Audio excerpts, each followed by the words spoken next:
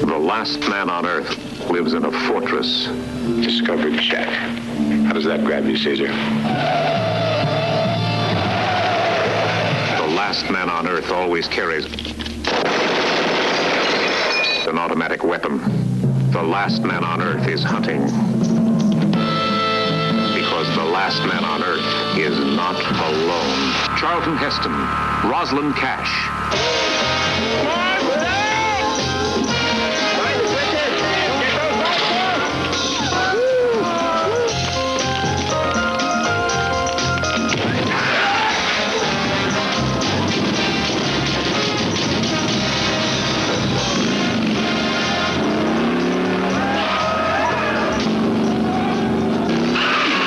Omega Man, rated GP.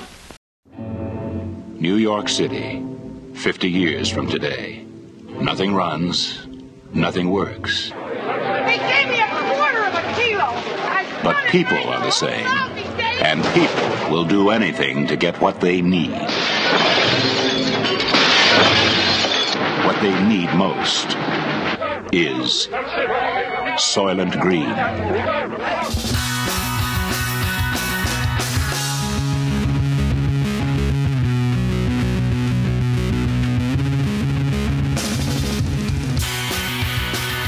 Hey everybody, it's 70 movies we saw in the 70s, The Return. Wow, it's been a long time. You know what I see other podcasts do a lot? What? They start calling their podcasts, they start dividing their podcasts into seasons. And they're like, oh, this is the last episode of the season, which means they're going to take like a 2-month break. And right. So if I had only thought on our Westworld show to say, this is our season ender, and I don't know what season that would have been. Maybe season 2. How long ago was that? That's a great question. Yeah, but that was from 1973, that movie, and this movie is from 1973. So, and they're both, could you say, dystopian science fiction films? You know, everything's dystopian. Would you say we are now currently living in a dystopian universe? If we're not, it's goddamn close. Yeah. It was very, very, very close. According to SoundCloud, it's been 4 months since Westworld. I thought the SoundCloud was going to talk about whether or not we were in a dystopian reality. 4 months, okay. Well, It seems like longer than 4 months, but it seems like longer than 4 months. Yeah. Well, really? I was thinking 2 months. Okay. But no, that makes sense. Listen, we've got lives. You know, the world, as they say, is opening back up. This dystopian universe is now open for business. Right. And so we don't have the kind of luxury we had back last year when we were It's true. Sitting at home all the time. Right. You've been on the road consistently. You didn't give a shit. You were like, fuck open for business. I'm out. I'm out on the goddamn road. You know, it just didn't seem like that. It seemed like everyone else was ready to come back out. You know, like I run into somebody and they're like, what, you're touring? And I'm like, yeah, what are you going to do? Not? Right. Yeah, now look at you. Now look at me. I'm a broken shell of a man. Was it worth it? I don't know. So, the Scott just finished. That's Scott Lucas talking over there. I'm Ben Reiser. You know, by now you probably know who we are. But Scott just came back from the final leg of many legs of this tour he was on with his band Local H for their album Lifers. This was the Lifers re tour. Was it 4 Right. Res? This was the last leg of the Lifers tour, which the record came out 2 years ago. And usually, you know, your record comes out, you go out for a couple of months and you promote that record, and then you do other things, like you open up for other bands, or, you know, you explore tertiary markets, or, you know, or you start working on another record. Right. So this took 2 years, but just trying to finish that first, like, hey, everybody, here's the record. And so by the time we were finished with it, the sucker was 2 years old, and nobody, I barely even care myself. So, yeah. Well, or the audience knew the album better than you did by the end of the tour. Yeah, that was what we thought might be an interesting byproduct of it, but it wasn't interesting enough to. I don't know. We're nothing if not tenacious, and it's over. I feel a sense of accomplishment, but it does seem silly now when you think back on it. Oh, I don't know. Don't beat yourself. From the hindsight of 4 days, it seems silly. So, but for this final leg of your tour, you chose to borrow some, what do they call it? Iconography? No, I don't know. That's probably too fancy of a word. You stole the poster from Soylent Green. Right. Because it takes place in 2022. When did you discover that? Is that something you've known for years? It popped up somewhere, and I was like, "Oh, it's 2022," and so I just put it up because at the beginning of the year, because it was 2022, and then our friend John Oakes, he saw it and he changed it to what you see the local H, Soylent Green is now, that we were kind of like used as our ad mat and poster, and we made a shirt.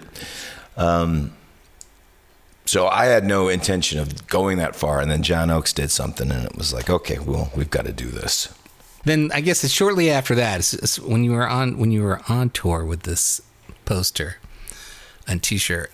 Right. I thought, poster tour. We should actually do Soylent Green. That is a movie that I saw in the 70s. Mm-hmm. I was also thinking that at the rate we're going, at some point we're going to change the name of this podcast to 70s movies we saw in our 70s. Yeah. Okay. But Soylent Green has always been a matched pair, and we talked about this or texted about it the other day with another Charlton Heston 70s dystopian apocalyptic science fiction movie, The Omega Man. Right. And honestly, it's really a trilogy. Yes. Or even a four. Well, Planet of the Apes came out in 68, so it doesn't really count. But Beneath the Planet of the Apes is 70, and that's about as dystopian and apocalyptic as it gets. And right. In fact, shares some stuff with Omega Man, I think.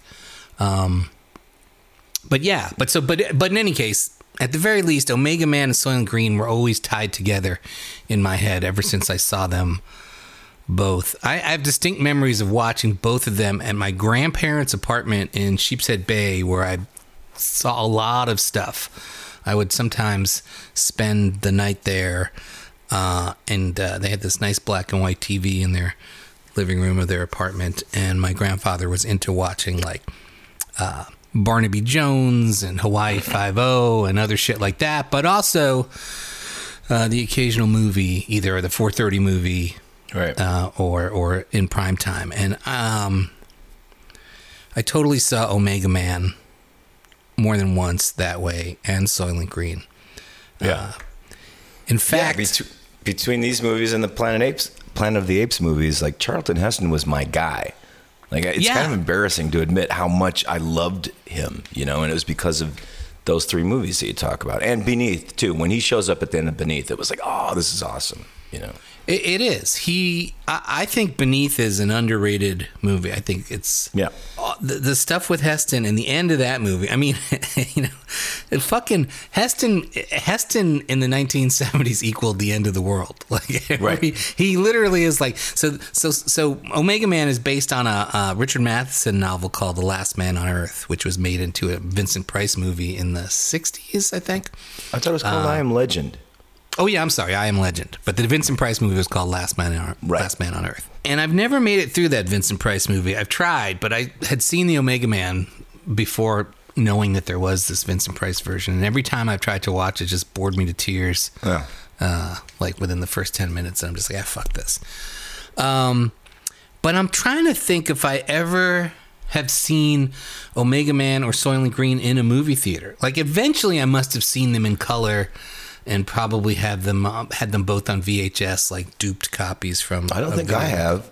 And I watched them yesterday as a double feature, and it's just like, wow, this is a no-brainer double feature. How has this never happened?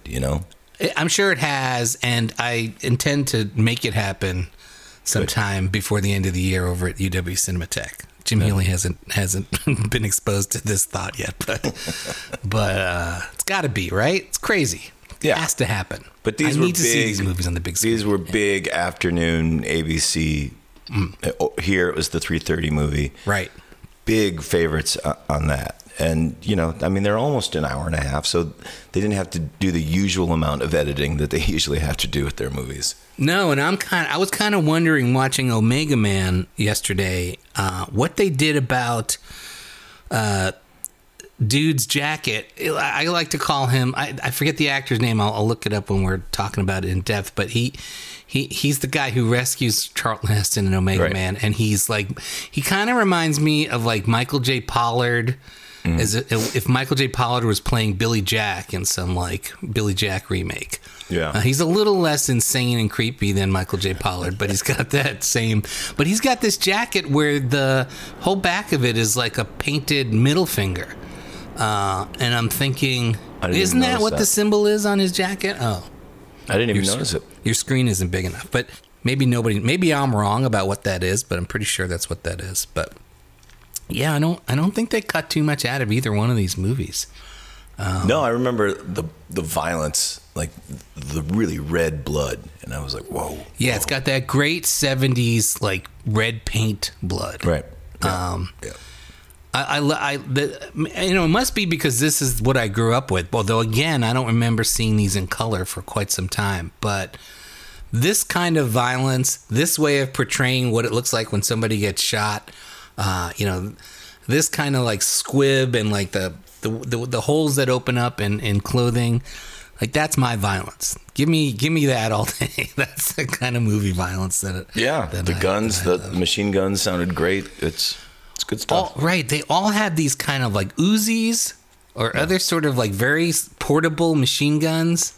And I think that's the same kind of weapons they're using in Beneath the Planet of the Apes at the end. Right. Exactly. Yeah. So good. I don't feel weird about my love for Charlton Heston. I do feel bad about what happened to him towards the end of his life and career, and his descent into right-wing, gun-toting craziness. And madness. They went hand in hand. By the end of it, he didn't know who he was anymore. And, it sounds like a cautionary tale somebody made up. Yeah. But at this time he was kind of he was the opposite. He was on the other end of the spectrum. He was a big advocate for civil rights. And when you watch him in these movies, like especially with the scarf and Soylent Green, and he's sort of like this cool hep cat, and in Omega Man, he's sitting there watching Woodstock. And I'm like, come on, man. Yeah. Charlton Heston's not watching Woodstock. Even if it were the last movie on Earth, he's not watching Woodstock. Well, although, here's the thing. In all these movies, he's this cynical, embittered, and this goes for Planet of the Apes and Beneath as well. He's like the last cynical guy on Earth. He's like got a sardonic wit, and everything is... He's pissy about everything.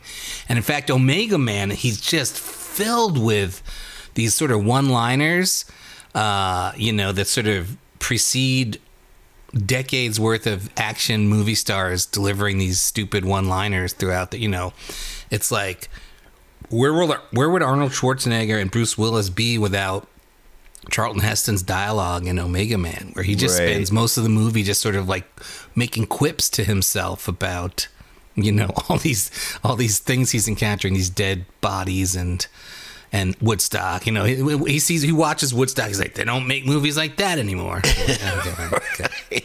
But isn't it interesting that in Omega Man, he's almost like they use him as sort of like a symbol of a bygone era. It's like, you're the evil one. You've got to go. And in Soylent Green, which came out 2 years later, he's kind of the young guy, It's like, hey, man, I don't even remember I've never even seen beef stew. Now, here's my problem. Okay, so he's, my age, when he's in that movie. He was born in 23. That movie comes out in 73. So, like now, he'd be about my age. It'd be like me being him.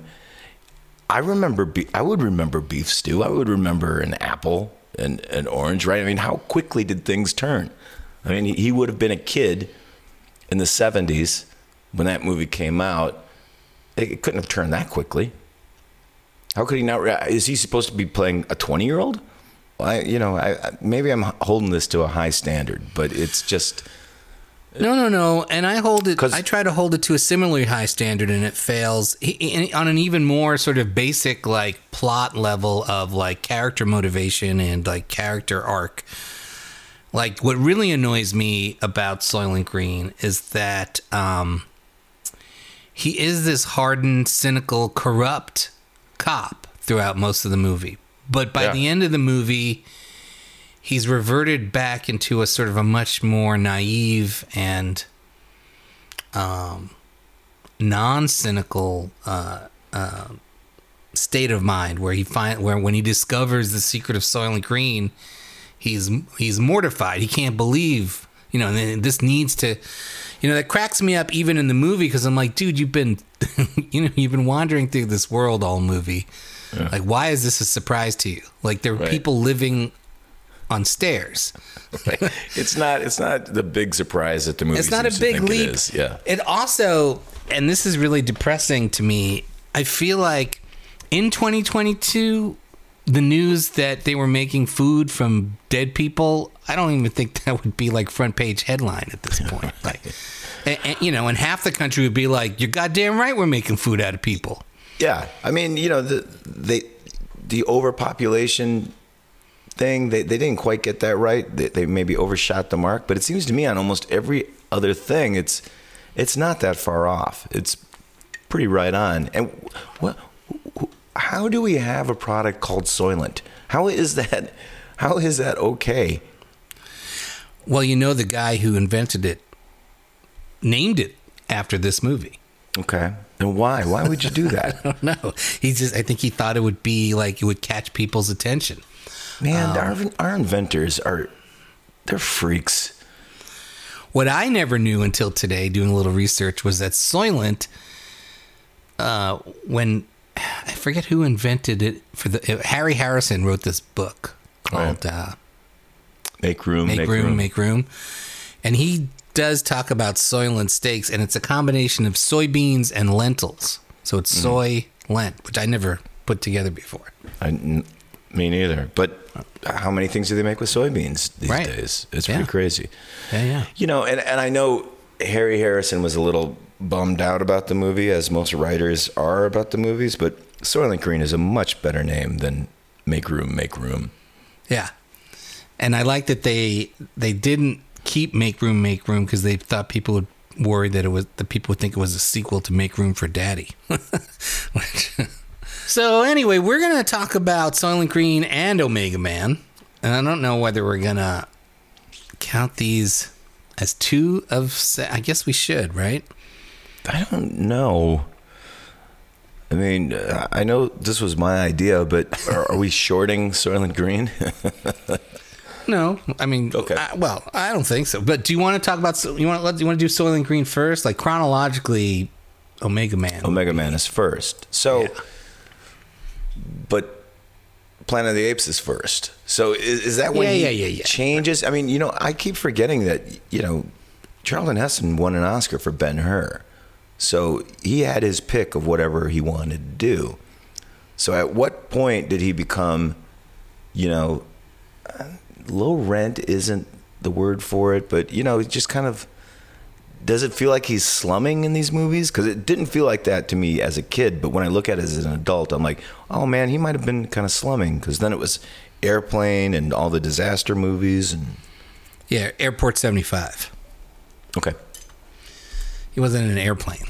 That's a whole other genre. It is? Yes. I mean, the airport movies are theoretically like disaster movies. They're disaster movies, but Airplane is a comedy. Okay, that's what I meant. Airport. Obviously, I didn't think Charlton Heston was in Airplane. I meant Airport. I'm sorry. No, but you're right. And then his big disaster movie, which we have talked about on this show, though not with you, is Earthquake from '74. Which I think is the best of the disaster movies and an awesome. I would, yes, I'm sure there's people who would say he was slumming it in the 70s. To me, it's a brilliant tactical maneuver from the epics like Ben-Hur and Ten Commandments that they weren't going to make anymore.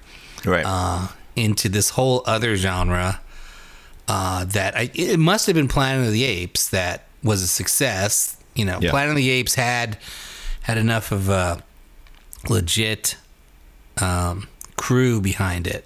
Rod Serling writing the screenplay, and I'm not exactly. I can't remember how Heston got involved with Planet of the Apes, but once he was in Planet of the Apes, he must have seen this whole new door open to him, or other filmmakers did, and were like, "Hey, we can use Heston in this way." Yeah. And Heston is into being sort of counterculture enough that he will jump in and do these dystopian sci-fi movies. And you go from Rod Serling on Planet of the Apes to Richard Matheson. It's kind of it's a sideways step, right? Yeah. And I think it's great, but then I also wonder, we grew up as kids hearing these names, Rod Serling and Richard Matheson, like they were, gods. But I don't know at the time, especially Richard Matheson, I don't know, I Am Legend is his first novel, and it wasn't a particularly well-reviewed novel. So I'm not sure when Richard Matheson became... But he'd written all those Twilight Zone episodes. Yes, right. So he and Rod Serling were kind of swimming in the same water. No, they were absolutely swimming in the same water. I'm just wondering what they were... considered artistically and culturally. I'm saying, how were they viewed? Were they viewed as like part of the slum that Heston jumped into, or were they thought of in a more prestigious way, in a more legit I don't think people thought of Richard Matheson as he wasn't Ray Bradbury, but I don't think he was, like a pulp writer or anything like that. Right. No, he wasn't. But even Ray Bradbury, I think you're right. I think Ray Bradbury is probably as prestigious a name as you get when it comes to like science fiction and fantasy. Right. And then Richard Matheson was more like a Harlan Ellison, guys who were like writing for TV and also writing novels. But I don't know that they were considered. I still don't know. I still don't know that Richard Matheson is ever considered like literature, in the way that Ray Bradbury is like considered like an actual, like he writes literature. Yeah. Whereas Harlan Ellison is writing like The Trouble scripts, with Tribbles. TV scripts. Yeah, TV scripts. And then there is a lot of overlap with TV and these movies. Boris Sagal, who directed The Omega Man, was mostly a TV director and also the father of Katie Sagal of Married with Children fame. Did you know that? I didn't know that. So he hadn't done other movies? He might have done like one other movie, but when you look him up now in Wikipedia, he's called a television director. Okay. Because, there's a real blaxploitation thing going on with Omega Man. So there really is, and it's interesting in that it really precedes the official start of blaxploitation. In a lot of ways, it's a role model for blaxploitation. And I think that's what's so great about both of these movies, and especially The Omega Man, is how kind of funky they are and how sort of like urban and black forward they are. Yeah. And it's all sort of, I know it was a big deal, like the kiss that he shares with Rosalind Cash is like one of the first interracial kisses ever in American cinema. That was the first one I saw. Yeah, but despite that sort of groundbreakingness of it, it all feels pretty natural and sort of casual and like not like they're making a huge point out of it. Right. I mean, there's a couple of jokes in Omega Man. There's a thing where where Michael J. Pollard Jr. says something about the kids are spooked, and Rosalind Cass says, "Hey, watch it!" Like he's using the word "spook" in the wrong way. Right. And then there's something where two of the creepy albino-eyed family members are talking, and the black guy says something about that he's living in honky heaven, living up in honky paradise in that apartment. But for the most part, it just feels like, the casting almost feels colorblind sometimes, and in Soylent Green, the relationship that Charlton Heston's character has with his boss, Brock Peters, feels less forced than a million other sort of cop movies that came afterwards, where there's like a black captain who's like giving shit to like Clint Eastwood or know Mel Gibson or whatever. I like that. I like their relationship. They seem friendlier than and again, there is no big deal made out of the fact that his boss is black. And I mean, it's just you said it to me. You said it to me on an early episode about how in the 70s it seemed like we sort of took the decade off from like having like a race war. Like we were so tired of it after the 60s that people sort of like chilled out and like just let it happen. And these movies definitely feel like they're good examples of that point. Well, they seem like, there was a openness and an honesty and like, look, we're going to kill each other if we don't get in this together. And you watch stuff like this and you watch Blazing Saddles, they're talking about it. And in Taking Pelham 1, 2, 3, it's just so out in the open that it doesn't even feel like racism anymore, And now everything's just so cooped up and everyone's afraid to talk about it that it seems more dangerous. And it is underground, and now we see what happens, Yeah. When it was out in the open, splashed across screens in movie theaters, it just seemed healthier. And that's what these movies feel like too, Yeah. Yeah, but I mean, I didn't see anything. I didn't look too hard, but I'm surprised that Omega Man doesn't get more credit for sort of like being the prototype for a bunch of, blaxploitation tropes. Like Rosalind Cash's, her whole outfit is like, hey, Pam Grier must have seen this, and like that's Cleopatra Jones and all that shit. I can't believe this is before, but it is. It's 71. It is. Yeah. I never even thought of that. Hey, did you realize that the guy who is the black albino-eyed family guy, Zachary, brother Zachary, who is it? who Heston shoot machine guns down. Right. He is the priest. That actor is the priest in Soylent Green. In Soylent Green. Oh wow, I didn't know that. Yeah, it's a small world, that Hollywood. Sure is. Here's what blew my mind. Discovering that the cinematographer for Omega Man was Russell Meddy, who's like one of the most amazing cinematographers of all time. And it looks great. It looks fantastic. And I think Russell Meddy shot Touch of Evil with Heston, and I wonder if that's where the two of them hooked up for the first time. And I mean, that's how powerful Heston was. He got Orson Welles a gig, Yeah, right. And Russell Meddy also was the cinematographer for Bringing Up Baby. So when I think that the same guy shot Bringing Up Baby, which is probably my favorite comedy, Touch of Evil, which I tend to think of as my favorite Orson Welles movie, and Omega Man, it's like, dude, that's a career. That's pretty good. I mean, what other movies? Because he seems like, those are great black and white movies, but this is such a great looking color movie. It really is. I'm wondering what else he did in color. He worked on maybe camera operator on Citizen Kane. Yeah, sure. Oh, well, he shot Spartacus, so that's a great color movie. Mm-hmm. The Misfits, great black and white. There's a movie called Lock, Stock, and Barrel. You ever heard of that? Yes. A lot of TV in the 70s, apparently.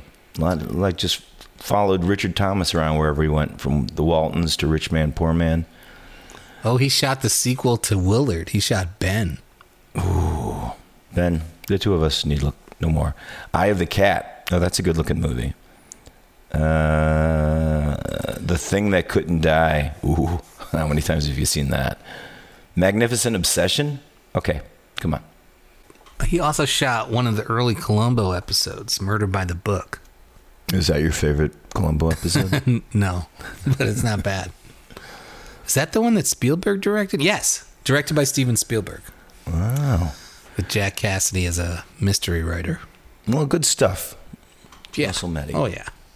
Russell Meddy. So anyway, let's talk about Omega Man. Okay. So it starts with this cold opening with the car just speeding through L.A. And I have to say that as many times I've seen it, and like I say, probably the most times I've seen it were in the 70s in black and white on a 4x3, tube TV. Right. And so I didn't see you couldn't see the detail, but it wasn't until I watched it this week that I was like, oh, almost every one of these shots at the beginning, you can see a car or two driving in the background. And there's a couple shots where you can see other people walking on the street. And I'm like, how did they wind up using these? Like, weren't they afraid that on a big screen in a theater, like it would just be obvious? I didn't even notice it. There you go.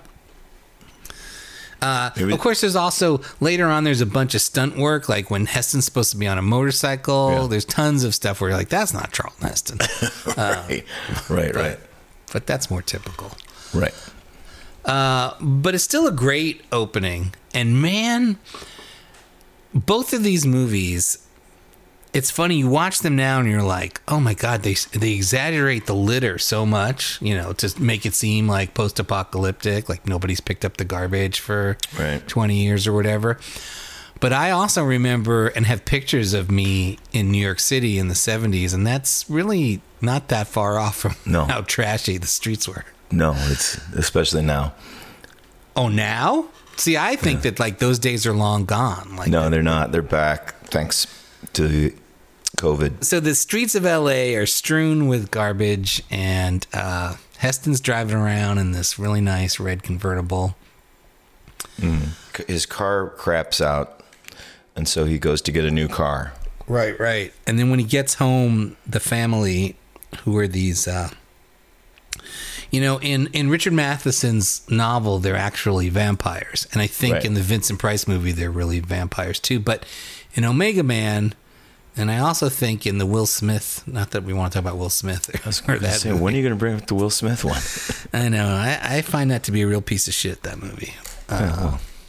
Big surprise. But I don't think they're vampires in that either, are they? No, they are vampires. Oh, they are?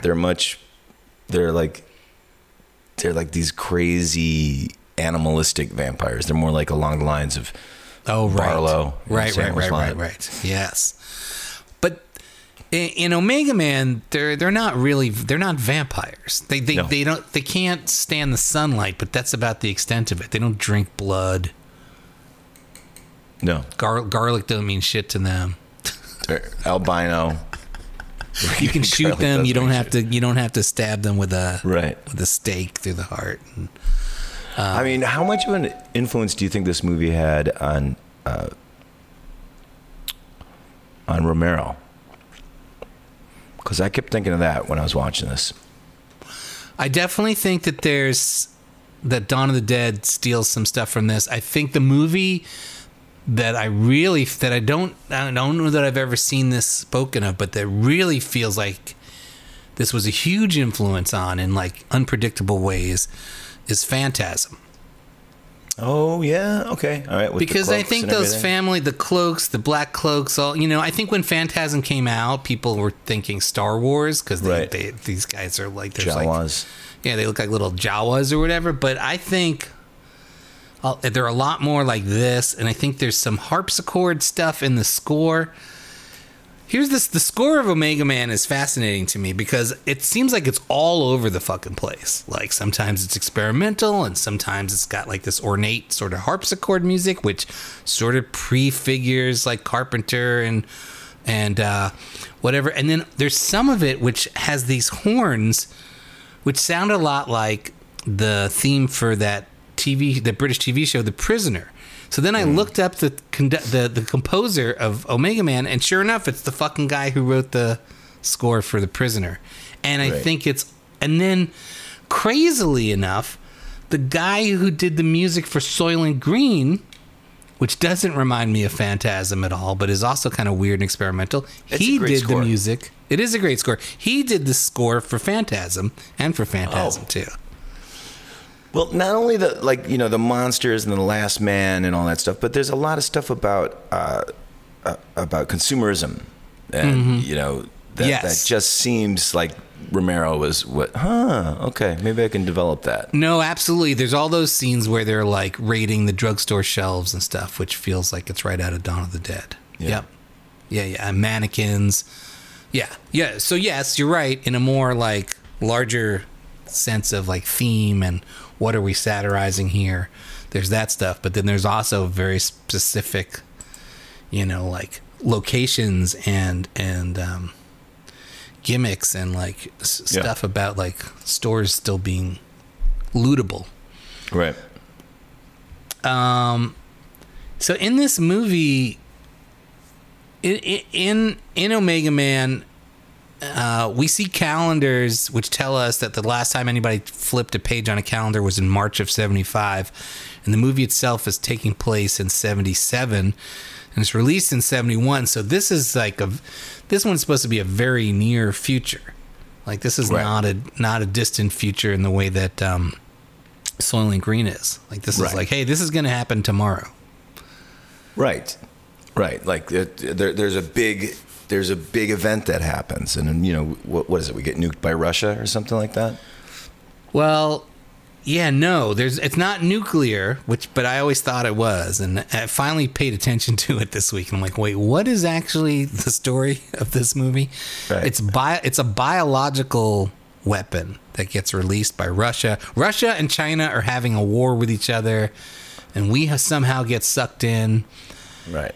And we can't shoot the missiles down because it will release the stuff. Right. But I think we do. End up getting somebody says like, don't shoot those missiles down because that agent is going to spread all over the place, and then they shoot the missiles down. And how does Heston survive that helicopter crash? Well, barely. No way. He loses as much blood in that crash as he does at the end in that water fountain, which immediately turns red. I got to get to the vaccine. Yeah. Yeah. Lucky for him, that turned out to be the correct vaccine, because when he gets into the helicopter, he's just like, I don't know, let's try another vaccine. Right. He has no reason to think that that's the magic vaccine, but he doesn't know if it's Pfizer or what. Yeah. It'll last for 4 months or 4 days. Yeah. So anyway, so you're right. Heston, he gets a flat tire. He goes and he buys himself, or steals himself another car. And when he gets home, the family is waiting for him, and they try to burn him up. They're always trying to like set him on fire. The family has, and so Anthony Zerbe, who I love, and it's like, yes, okay, any movie that's got Anthony Zerbe is going to be worth a watch. But something I never put together until now is that he is this newscaster turned like Fox News commentator, who then becomes it's pretty good, the leader of the family. Yeah, it's like the first time you see him, he's doing straight news, and the second time you see him, like mid-war or mid-plague, he's like ranting and raving, and he's gonna do it live. He's doing a whole Tucker Carlson thing. Well, the thing about Anthony Zerbe is he never listens. He was told that the ice is gonna break. And he doesn't listen. Well, in this movie, he's the one who's telling Charlton Heston that nobody listened. Like, nobody was paying attention. He's got the opposite role. He's the wise one. Yeah, this movie, the other thing, and I know you didn't like this show, and I really struggled to get through it, but by the end of it, I was like, oh, okay, it wasn't so bad. It was like equally shitty and then some good parts. Was that Station 11? Where a big part of that post-apocalyptic it's not that I don't like it. I just haven't watched the third episode. Oh, okay. Well, there's like 10 episodes, so you're not far along. Listen. I admit, after the first episode, which I thought was pretty perfect. Like, there's a lot of heavy slogging to go through after that. Yeah. A lot of like cringy. Fucking David Cross is in it, and that's no good. And Lori Penny, it's who I just not worth love it these days. Yeah, There's too many shows. I don't have to do that anymore. you're absolutely right. There's enough shows to go around, more than enough. You Yeah. can be picky. You can be choosy. You have to be. And you can't make it through all this shit. It's Why only so not? many hours in Right, the day. exactly. The world has opened back up. We don't have time for this anymore. No. So Heston's living alone, and here's the other thing. It's a real battle for me to decide which movie has the most annoying and painful to look at costume design. Because I find Heston's outfit in Soylent Green to be almost impossible to look at. Those pants he's wearing that have like the codpiece built in, and like you said, that fucking scarf he's wearing. I don't know, man. And that fucking shitty like $2 baseball cap. I don't really understand Soylent Green's costume design, whether they're deliberately saying like there's nothing left and people are just wearing shit for like 4 years in a row and it's all garbage, or they just didn't have the money or the interest in thinking about anything other than putting everyone in khakis or Chairman Mao clothes. Or when you put that alongside of something like Rollerball, and you're just like, what did Hollywood like get a sale on football helmets? And every movie's got to have football helmets or something? right, so you think like that Omega Man by default is the better costumed movie, but Heston's wearing these Seinfeld-worthy puffy shirts throughout that fucking He looks thing. like Elon Musk. It's like Yes. ridiculous. Yeah. And some of it seems to be that he's living in some fop's apartment. And so he's wearing all this guy's clothes. Maybe, yeah, that's a good. I hadn't thought of that. That's actually really entertaining. Because he's got this like dinner jacket on at some point, like a velvet. But at one thing. point he says that's where he lived and that's where he's going to stay living, So it's his apartment. It's always been his That's what apartment. I got later on. But I like your idea better. Well, I guess these are the clothes I'm wearing. Well, at first I didn't really notice the puffy sleeve nonsense that he was wearing until he's kidnapped by the family and they're gonna crucify him. Well, he's determined to get crucified in this movie. He's going to be Christ, Right. in some form, no matter what. Right. And I guess he is in all of these movies, right? Like, by the end of each one of these post-apocalyptic movies, Heston's character is Arms outstretched. arms outstretched, whether he's detonating a nuclear bomb or Right. or handing over his vial of uninfected blood or whatever the fuck he's doing. He's always got his arms. He's not content with being Moses anymore. No, he's moving all the way up. But so when they're gonna take him to Dodger Stadium or whatever and set him on fire, they put this like Klan hat on him. I think it's Dodger Stadium, but they put this big stupid hat on him, and they're determined. Oh, so what I was gonna say is that whole concept of like getting rid of anyone who has any relation to the before times. They steal that in Station 11, and there's like a whole faction of like younger people who are like, "You're the old ways. We're getting rid of you because you guys fucked up, and we need to start fresh." Well, I feel like that's probably Matheson's original idea in the novel, which I haven't read, but I know that idea certainly resurfaces later in the Will Smith version. Yeah, that is. I did read a whole long summary of the Matheson novel. Yes, that does come from the Matheson novel. But I don't really understand. But it gets confused here. It's not that they downplay it. It's just like you can't tell if it's part of their hysterical religious dementia or mania. Right, because their condition is never clearly spelled out. Like, there's all these people who died right away from the plague. But then there's these people who got transformed into these creatures of the night. But are they still dying? Are they about to, he finds one of them who is sort of just keeled over a desk and has died. Is Right, that he the thinks fate? that they're all going to die. Right. He tells them that the only thing in their future is coffins. Right. Good line. Another good Bruce Willis kind of tough guy line. And then there's what they call the tertiary ones. Tertiary. The people that were walking around, and they soon will become the secondary ones. Will all become. Yeah. And sometimes it takes them months to turn into the creatures of the night, and sometimes, like in the case of Rosalind Cash, it's just immediate. Like she's walking through a store, and then all of a sudden she's got a white fright wig on. Yeah. Great scene. I'm like, what's she walking around at night for? Oh. Yeah. I have to say that there's a big age gap between Heston and Rosalind Cash, but I was surprised watching it this week as to actually that she's a lot older than I remembered her being. Like, I pictured that character as like a 20-year-old, but she's not. She feels like she's more like in her 30s. Right. The things you think when you're a kid. It's weird. You'd think a kid would think of her as older rather than younger, but. Right. So who do we get? So Heston's wandering around. He takes care of the family, chases them out of the house.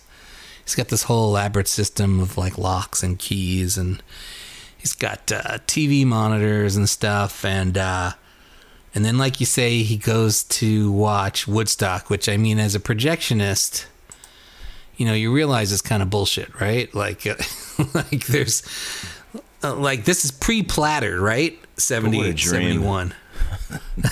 Yeah.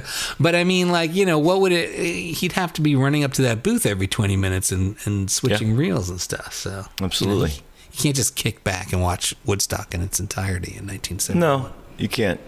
But those we also don't want to see him take a piss. I mean, these are the things that we don't need to know. Right? Yeah.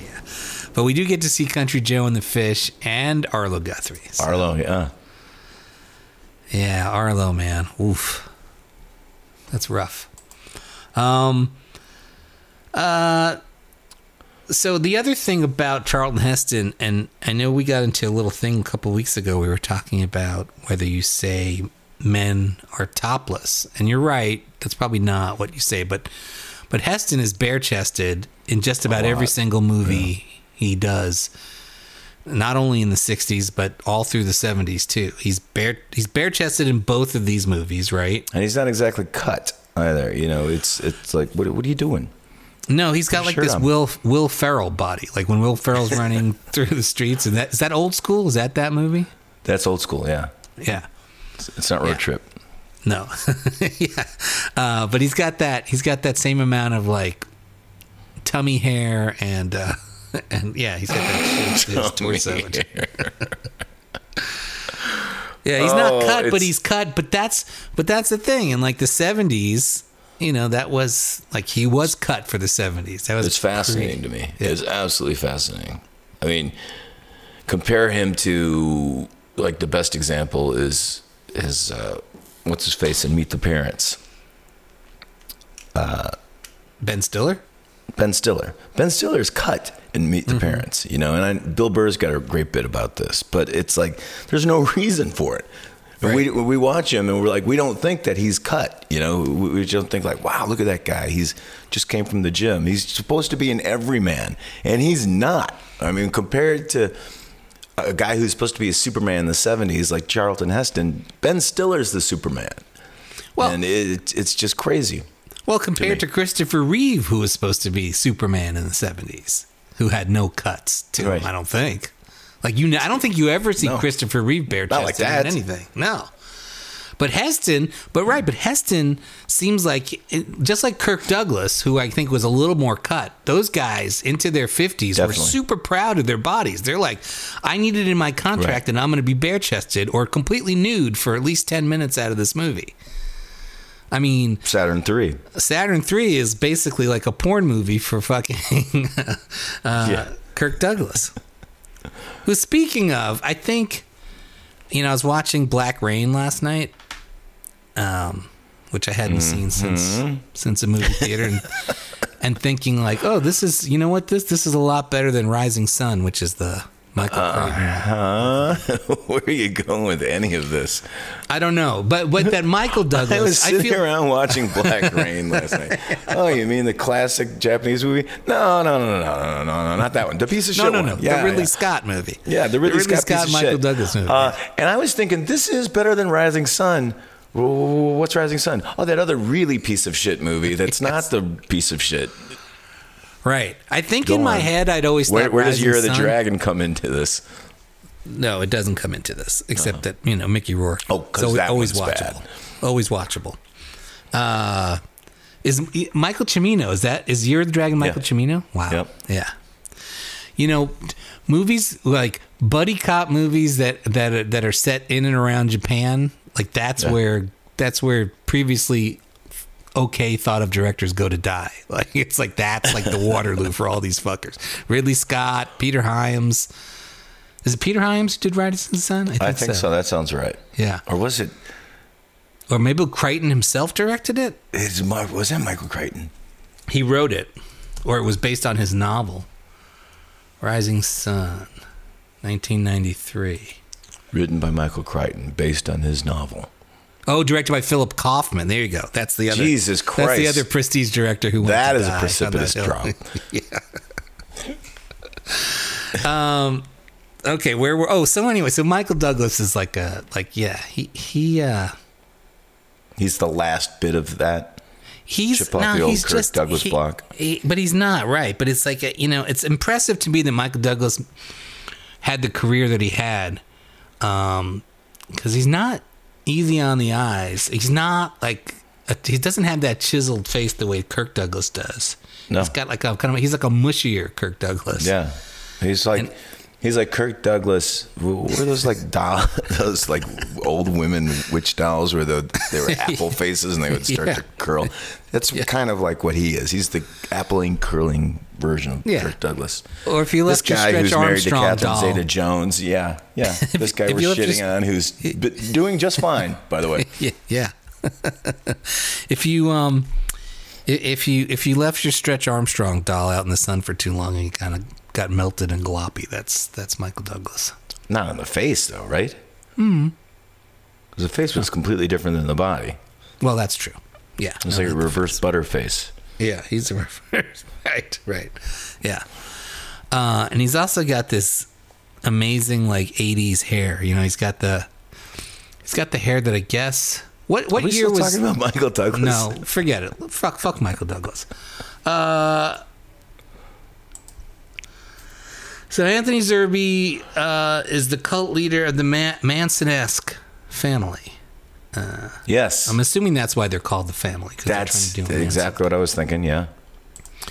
Because what is the metaphor in Omega Man? Like, what are they trying to get at? I don't think the movie commits.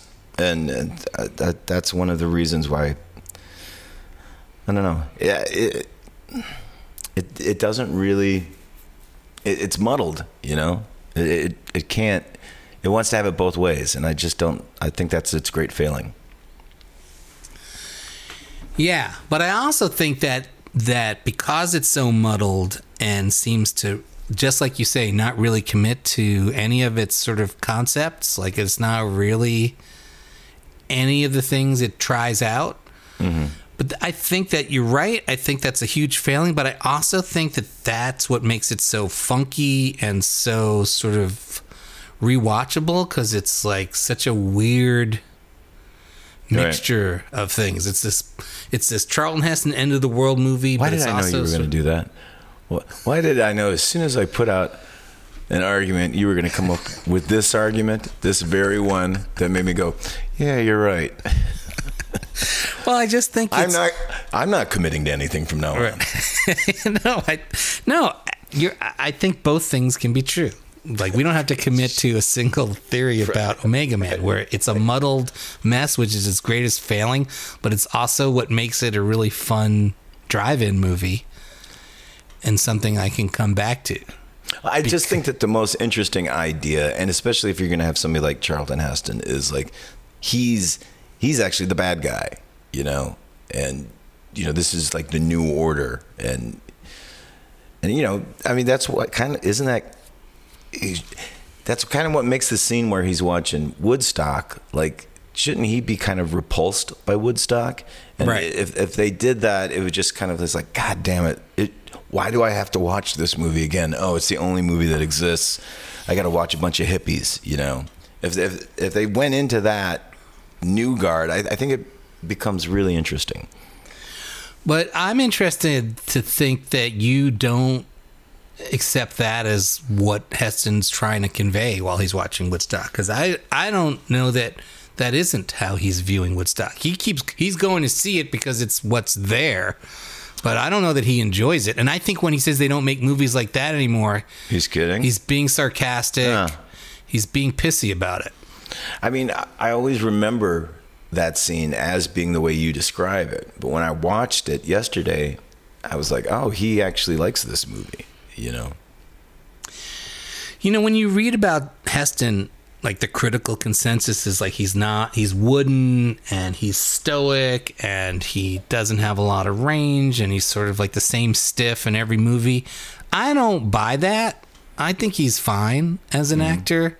I think he does display range. I think we'll talk about that more with Soylent Green, where I think he does show a decent amount of vulnerability, and his whole relationship, which I don't, the more I see it, the more I'm like, what are they trying to say about him and Edward G. Robinson? Like, are they lovers? Yeah. They tell each other they love each other all the time. Yeah. They live together in this little apartment. What's going on with them? But you know, he gets a lot of shit for his performance in Touch of Evil, but I think he's doing exactly what Wells wants him to do in Touch of Evil. Like, I think he is this comic foil in that movie, which I think is, as much as it is anything, Touch of Evil is a comedy. I mean, it's very funny. I mean, it's got tons of funny shit throughout. Yeah, I think he's fine in Touch of Evil. And, you know, I mean, you can go on and on about whether or not he should have been cast, but, you know, that's the way it was. And there's nothing you can do to change it. It's no, there. and but I also feel like everyone making that movie is completely aware of how goofy that is and how awkward that is, and they're playing into it. And Heston, like, Wells is telling Heston, you are the idiot. You are this stiff. You are this guy who has no clue as to what's going on around him, but you're the, you know, you stumble into solving this whole fucking thing through no fault of your own. And I think Heston plays that terrifically. And I think he must have had a great sense of humor to be able to commit to that role.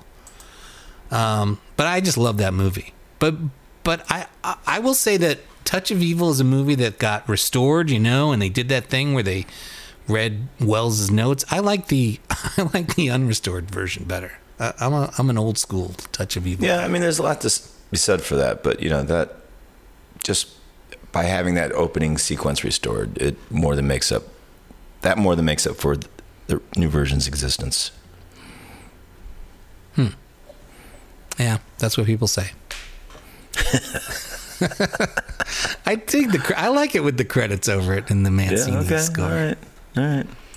Philistine. I like being able to see both versions, I guess, of the opening sequence. After that, just give me the old one.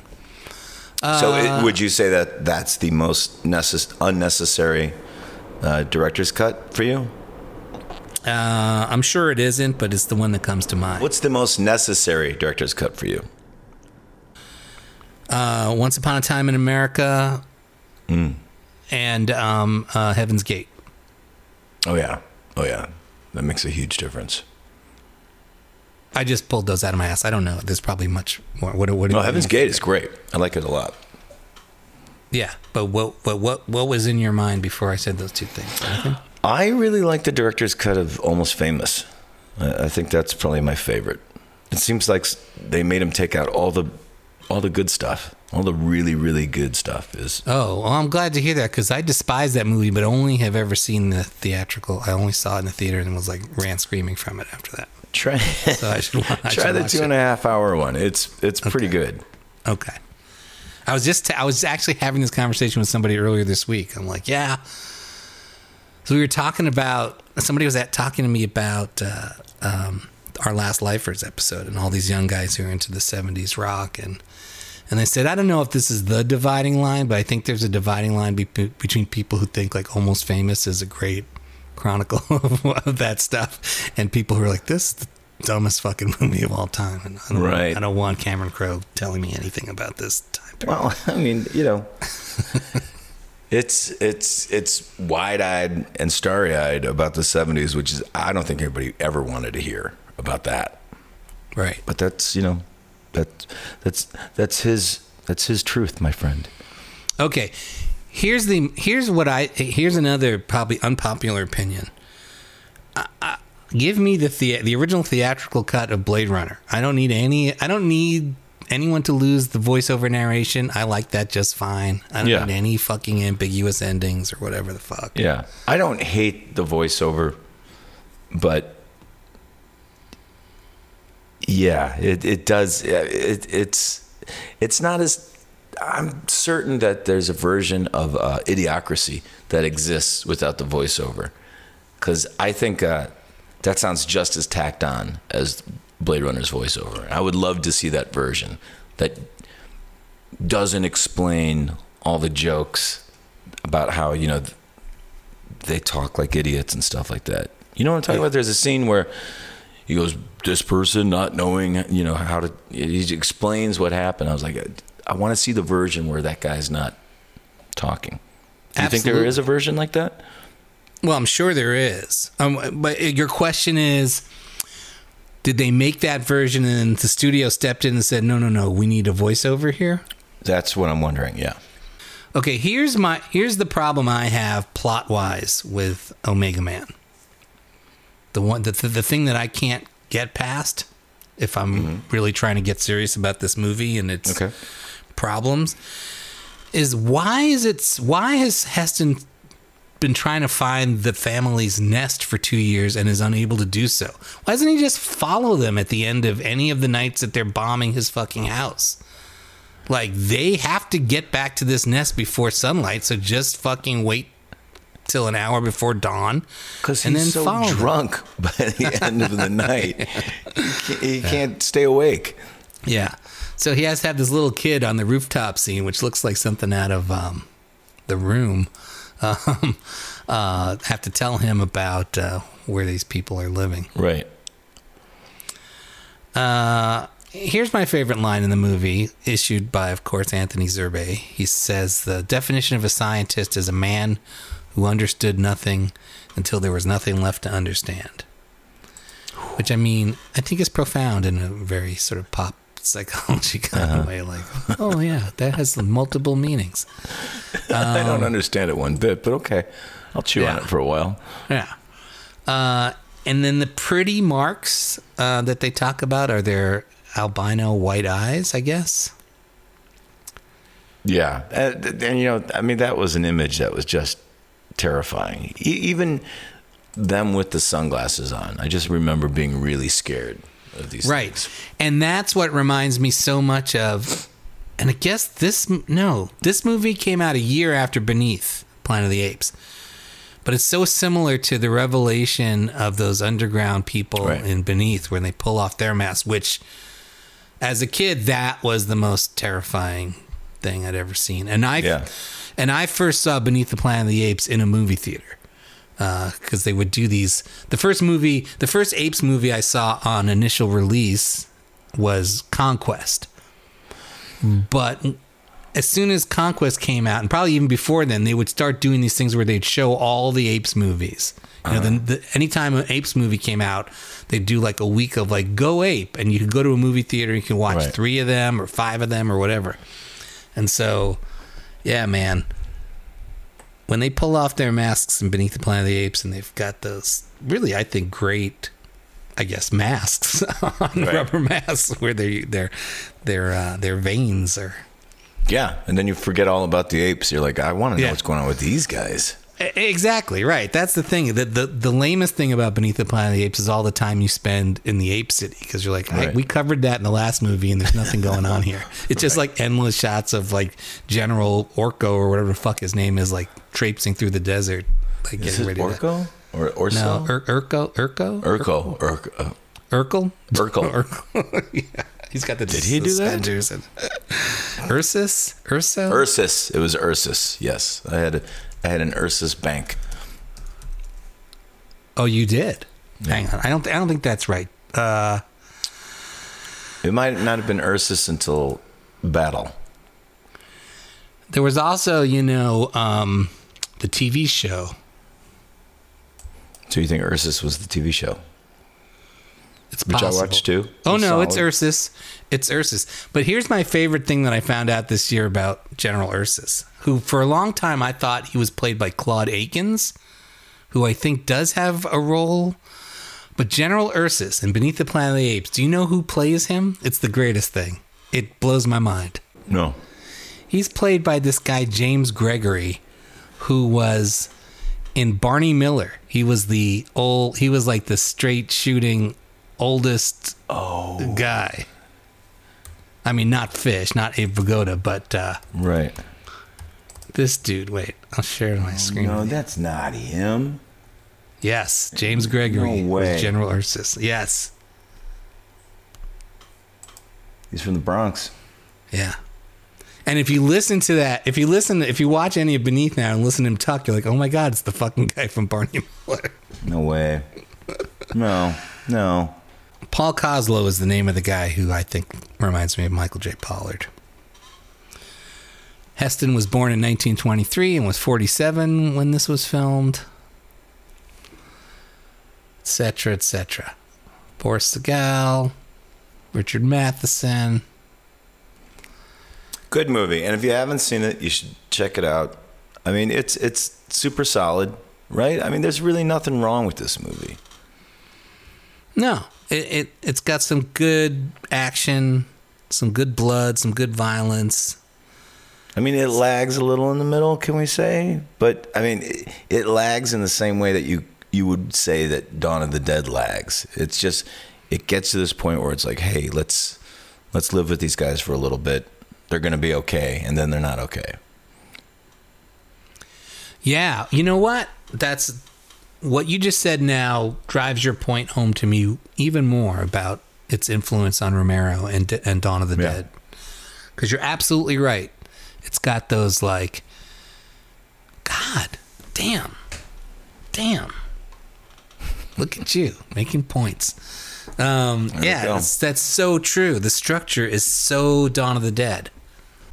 And it's got all this motorcycle stuff. Yeah, it's got the motorcycles and a fountain. And a fountain. And department stores. And pillaging of abandoned vehicles. And paint blood. There's got to be at least one puffy shirt in Dawn of the Dead. Doesn't Tom Savini wear like a puffy shirt? I don't know. No, I mean, wasn't he a biker? Yeah. Yeah. I don't think he's wearing a puffy shirt. But some of them seem like they're dressed up in a sort of piratey kind of way. Nah, maybe They not. don't want to Maybe be a they're just pirate. like Hell's Angels. Yeah. So 2 years later, Heston comes back with this thing called Soylent Green, which has this opening montage. That you It always seems like forget it would- about, don't you? Yeah, but it seems like it was a real fad back in the early 70s and mid 70s. Like, there's so many movies that do this either at the beginning or at some point. Like, the thing it reminded me of the most right away was, of course, our favorite, The Parallax View.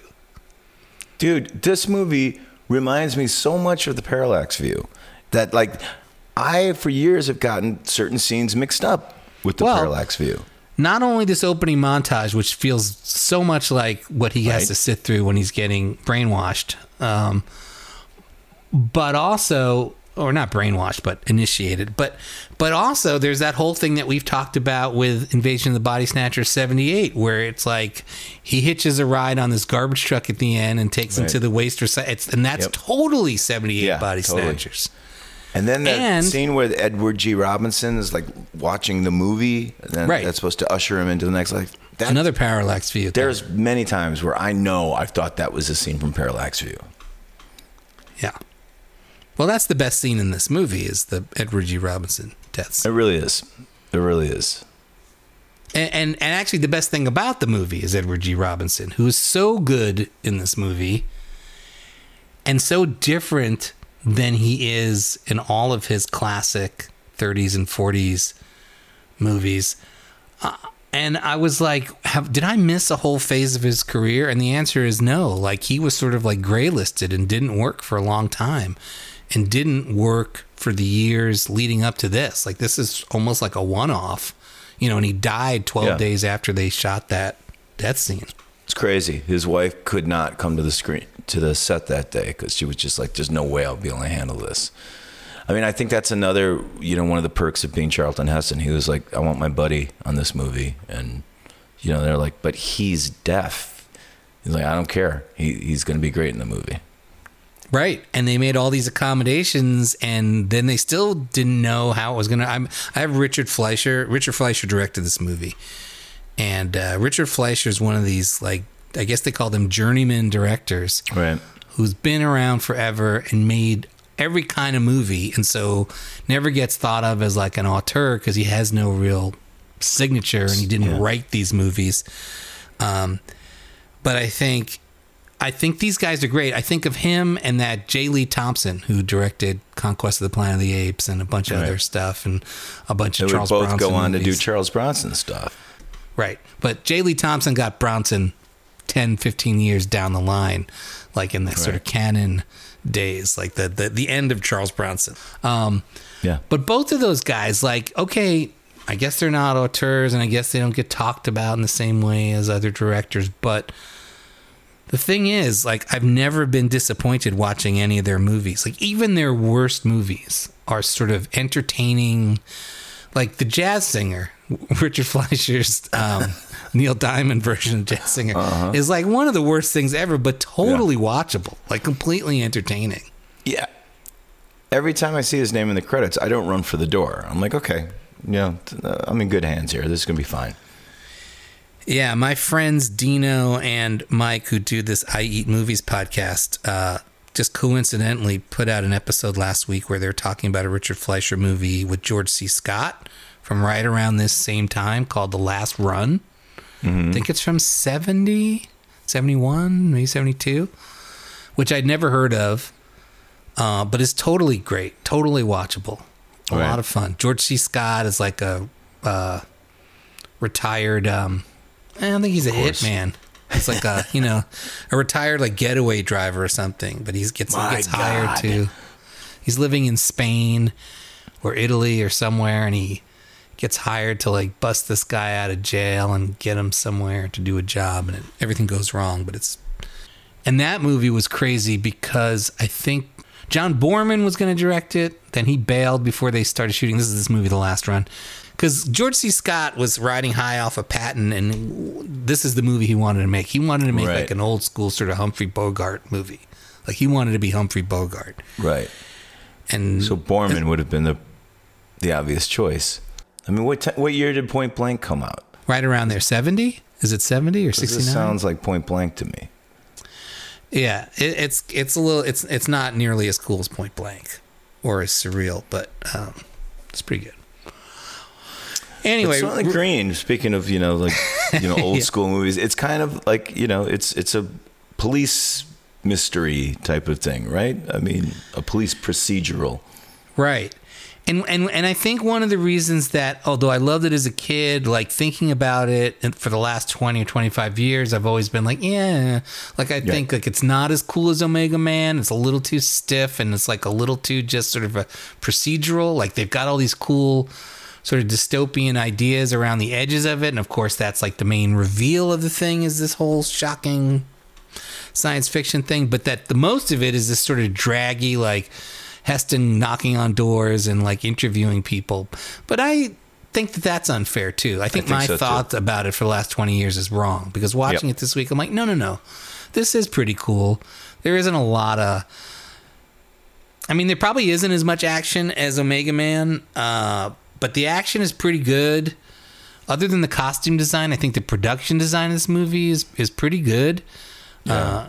The few visual effects there are good. I read this thing where Gene Siskel was saying, wait till you see these sort of snow shovels that scoop up people. You'll never stop laughing. I'm like, I don't think it's funny. I think that's pretty goddamn good. Like, I was impressed with this. Well, it's funny. There's only one scene that has that, and if the movie has some iconography, it's that it's that, you know, all people getting shoveled up, but Right. it doesn't really spend a lot of time on that. I mean, it spends a lot of time on this idea of women as furniture. Yeah. And that is really interesting, especially when you think about when it came out and where we are now too, you know, about with Roe versus Wade, you know? So, I mean, that was what was happening. And I think putting that into this movie and pushing that was no coincidence. It remains one of the more interesting things about the movie, and the most sort of like uncomfortable and like, whoa, you know, and like and you know, both of these movies sort of like, race relations are one thing, and it seems to deal with those, you know, as you say, either just sort of right out there and also sort of in a fairly progressive way, I guess. Yeah.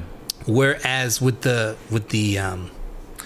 treatment of women in both of these things, and women as like sort of sex objects and or reproductive vessels, All right.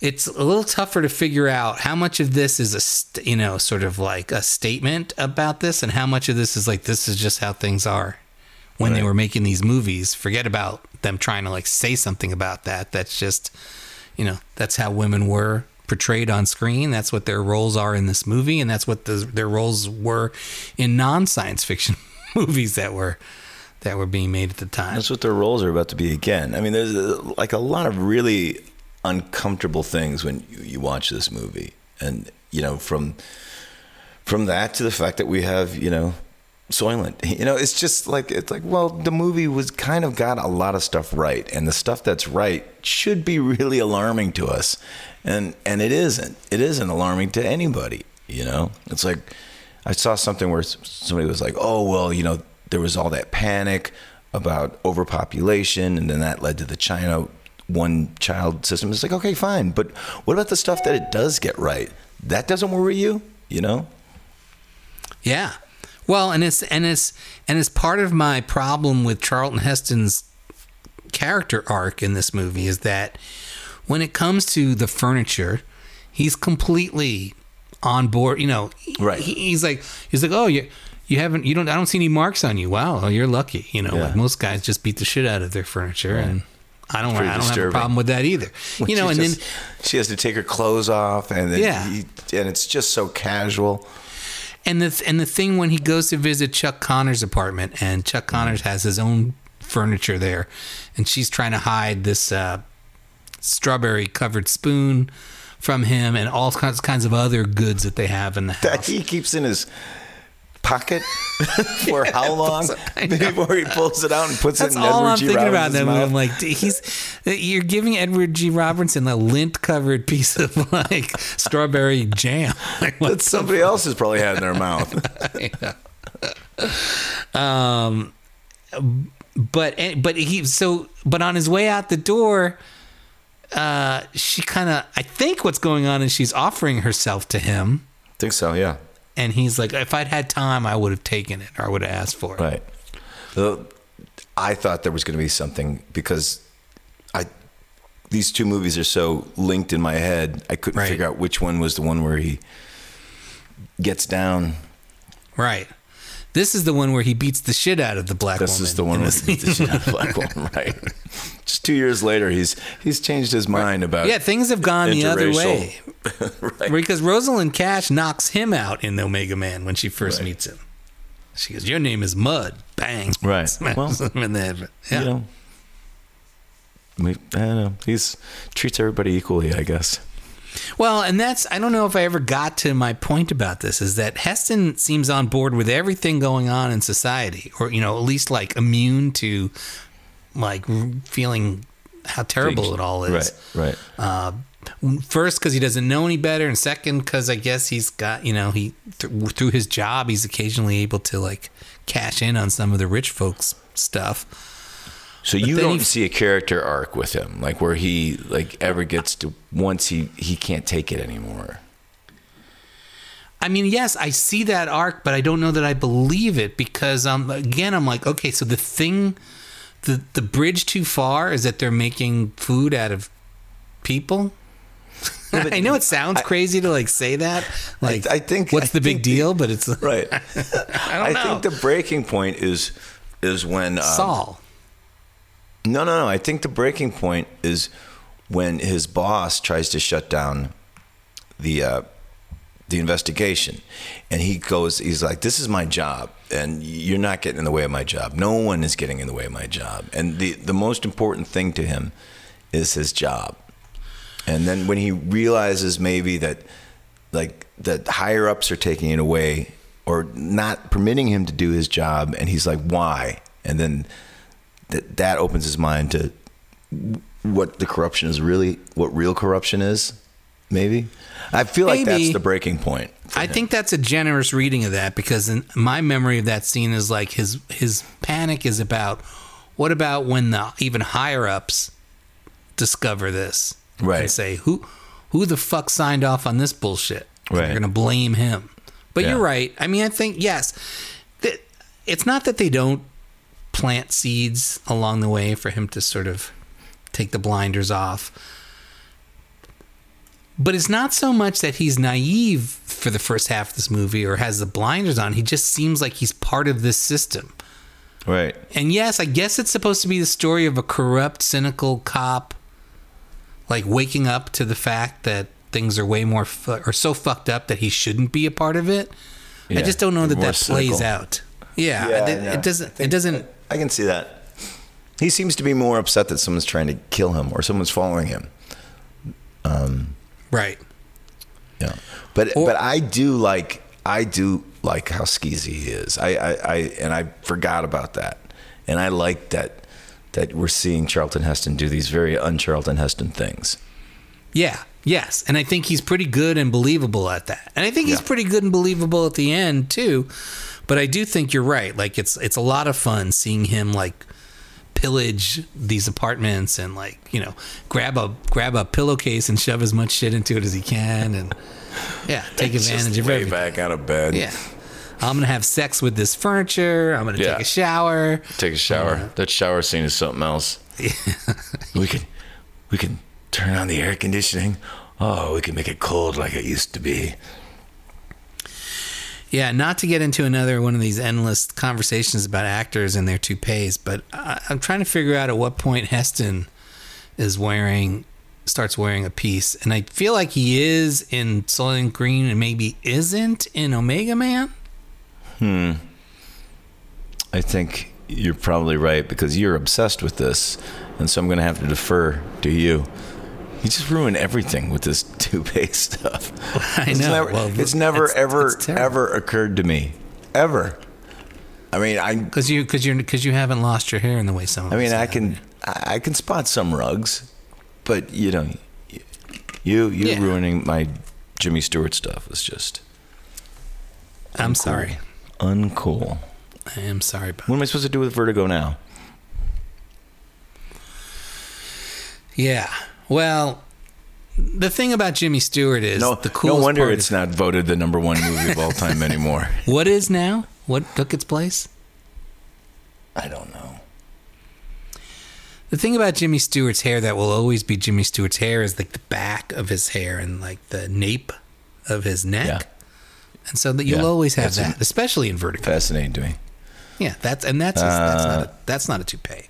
In fact, that's how you know that he's got a nice. That's why Jimmy Stewart was a great toupee wearing dude, because guys like Heston, they never have like a nice shaved back of their head. They've got this like piece or something that just sort of like ends. You know, I think Chuck Connors looks like he's got that too. So here's my thing. It seems to me like Chuck Connors, as much as anyone that Tarantino does talk about, he is totally Once Upon a Time in Hollywood sort of role model for the DiCaprio character. Like, here's a guy who was a big TV star in the 50s and 60s. I thought about that movie watching these two, yeah. And it's like he has almost nothing to do in this movie other than just sort of, he's sort of like he's like a James Bond villain, you know? Yeah. Like not even like Blofeld or somebody or Dr. No. He's like the henchman. You know, he's this usually he's like the Asian guy who's like just like a silent and knows how to throw darts or whatever. Right. Yeah. Yeah, you're right. You're right. It's a waste to Chuck. I mean, he was the rifleman, you know. Yeah.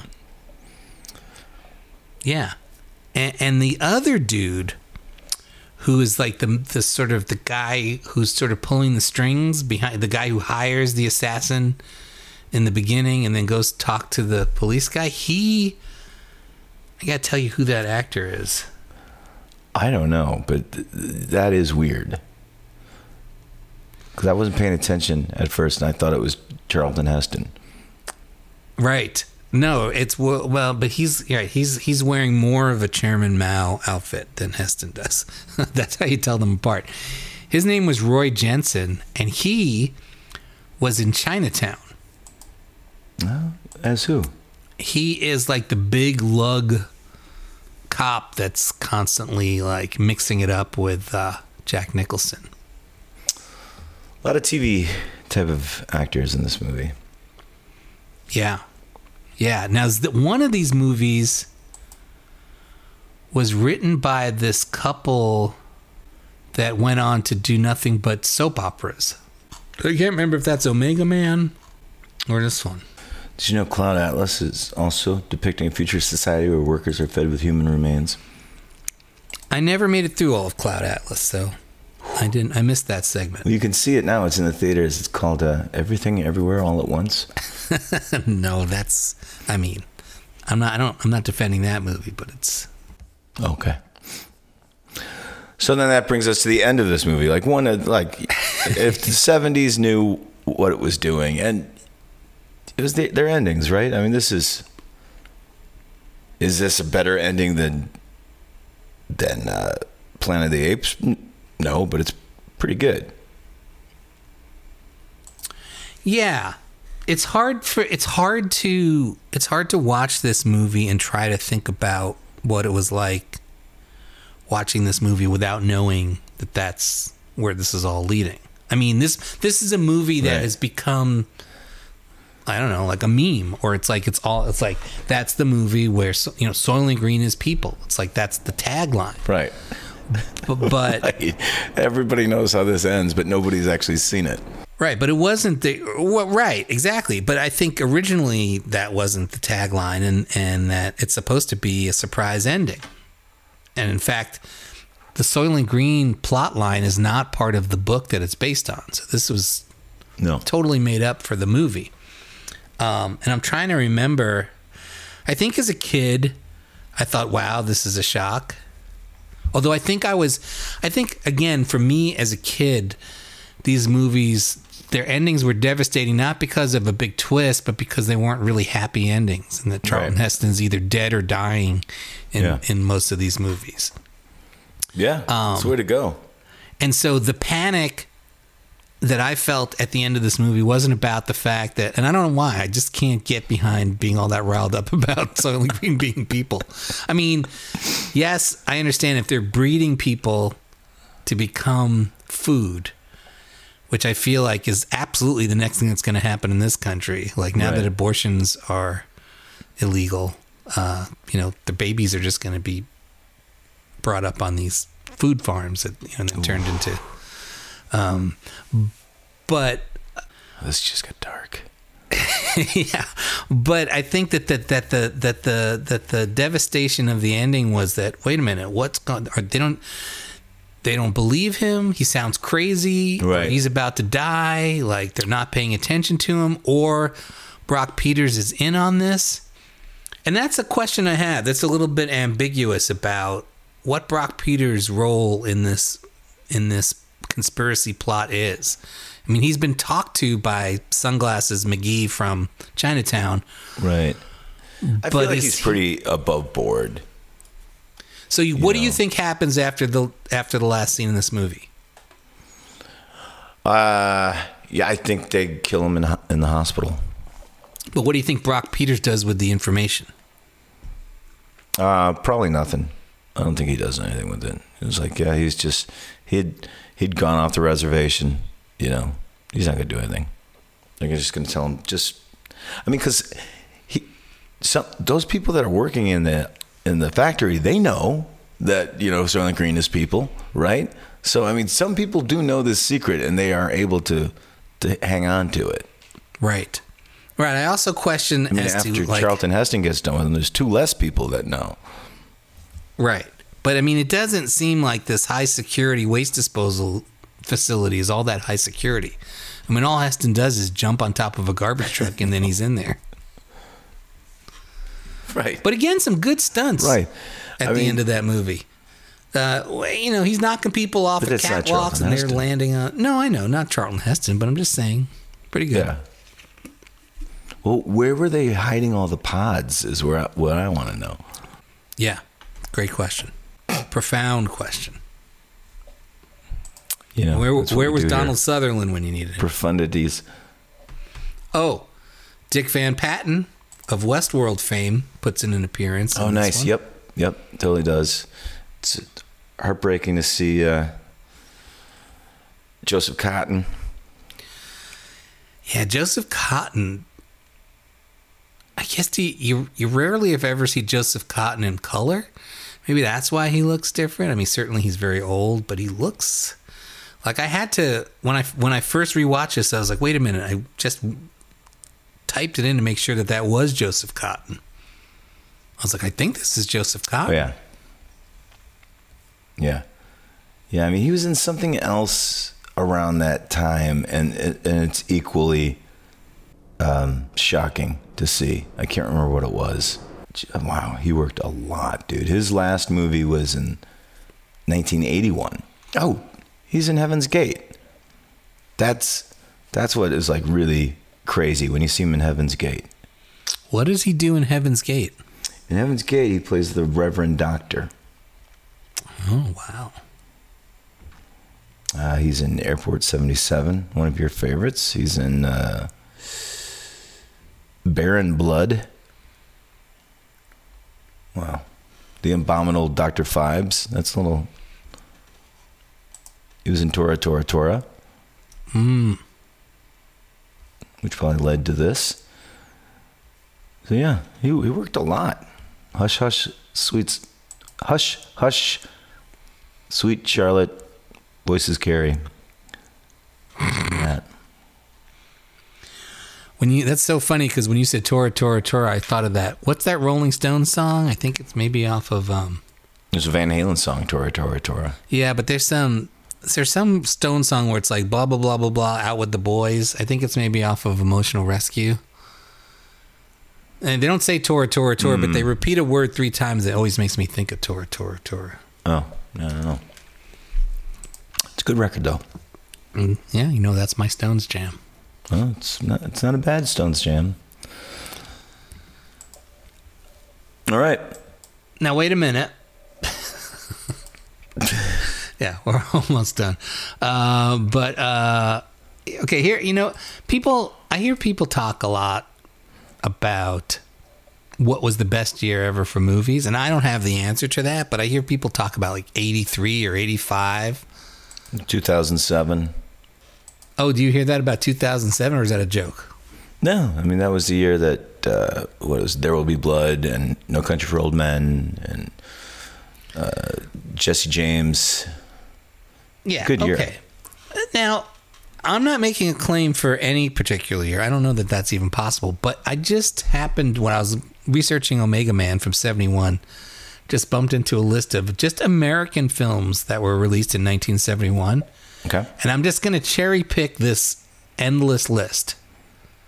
And how you could call any of those other years that we just mentioned the best year for movies, as opposed to 71, is beyond me.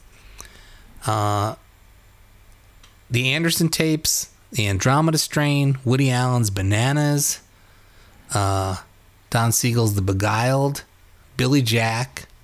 This is, by the way, in alphabetical order. Yeah. I'm waiting for the Stone Cold classics. Carnal Knowledge, Clockwork Orange, yeah. Ooh. Dirty Harry, Duel, nice. Escape from Planet of the Apes, Fiddler on the Roof, The French Connection, Harold and Maude. That wasn't 72? French Connection? Nope. Hired Hand. Hospital. It couldn't have been because Godfather was 72. Clute.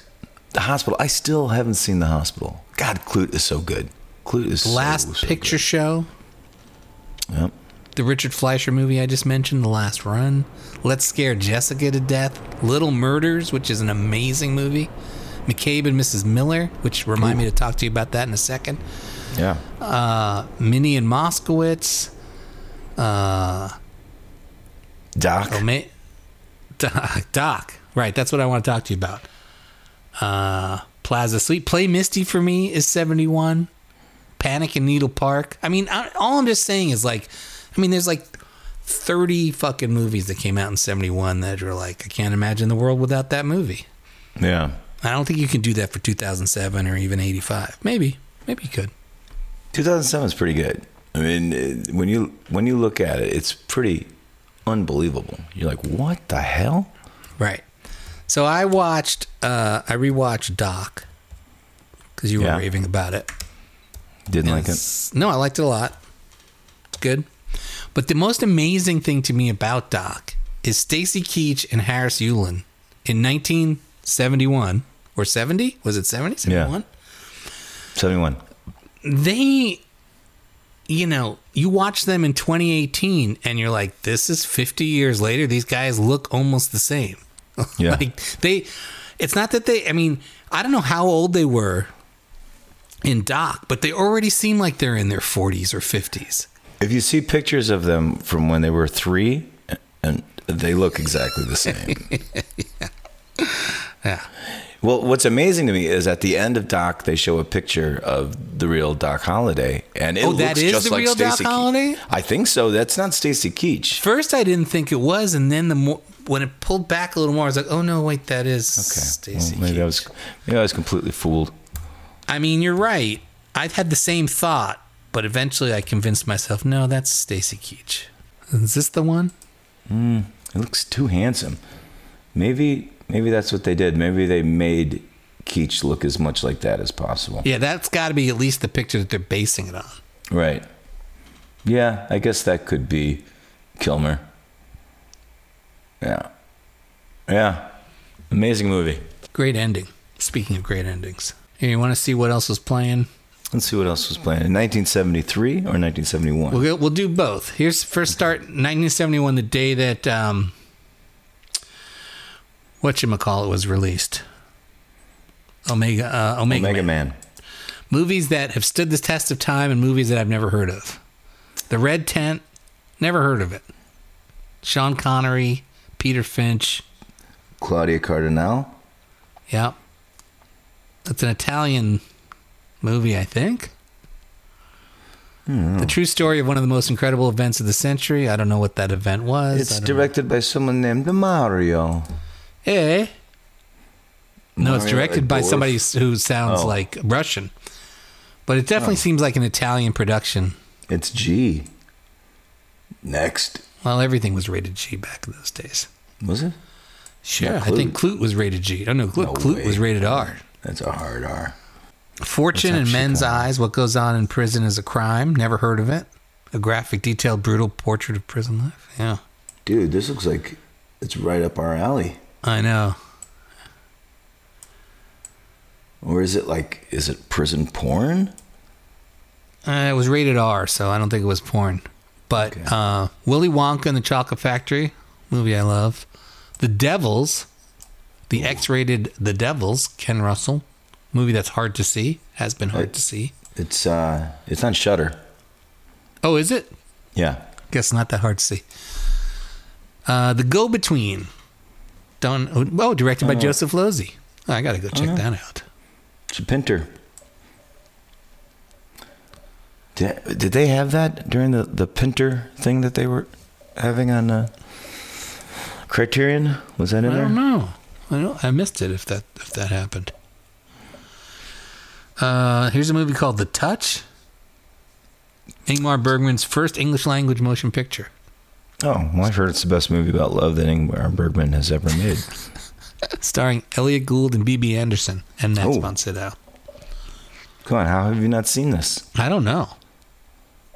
Visconti, who I was mentioning before, Death in Venice. I like this Wonka proclamation. Adulthood abolished. I don't think I've ever seen that. No, everyone a kid at heart in Wonkaville. And children and adults for $1 a piece, you could go see Willy Wonka. Good gimmick. Johnny Got His Gun. Nice. A great movie gets great reviews, according to the ad. Jacqueline Suzanne's The Love Machine. With Adult Diane books. Cannon. Yeah. John Philip Law. What's got the best special effects since 2001? The Andromeda Strain. Love it. Rated G. Great movie. Love that movie. Blue Water, White Death. Wow. Somebody was presaging Jaws. I know. I wonder, is that a documentary? I think it's a documentary. Looks like it, yeah. Also a documentary, Love Story, with Ally McGraw and Ryan O'Neal. Rated GP. True. I like the GP rating. What's that mean? It's a great question. All ages admitted, but parental guidance is... What does it say? Supported? Disappeared? I think so. Guidance of parent. I don't know why it was GP. I used to see that when I was a kid. I thought it was like outside of New York they would say GP, but I guess it was inside of New York too. Lawman. I don't know that movie. It's GP. Peter Rabbit and the Tales of Beatrix Potter as performed by the Royal Ballet. That's more expensive than Willy Wonka. That's $1.25. That's a painful movie. That's like just like ballet dancers in these elaborate head-to-toe costumes doing Peter Rabbit shit. No, never even heard of it. I like this Woody Allen Bananas ad with like the Mad Magazine artwork. Or Bananas. What did I say? You said Mad Magazine. Well, I said the Mad Magazine artwork for Woody Or Allen. Bananas. Yeah. Remember the Or magazine Bananas, Bananas? the magazine. Yes, Yeah. yes.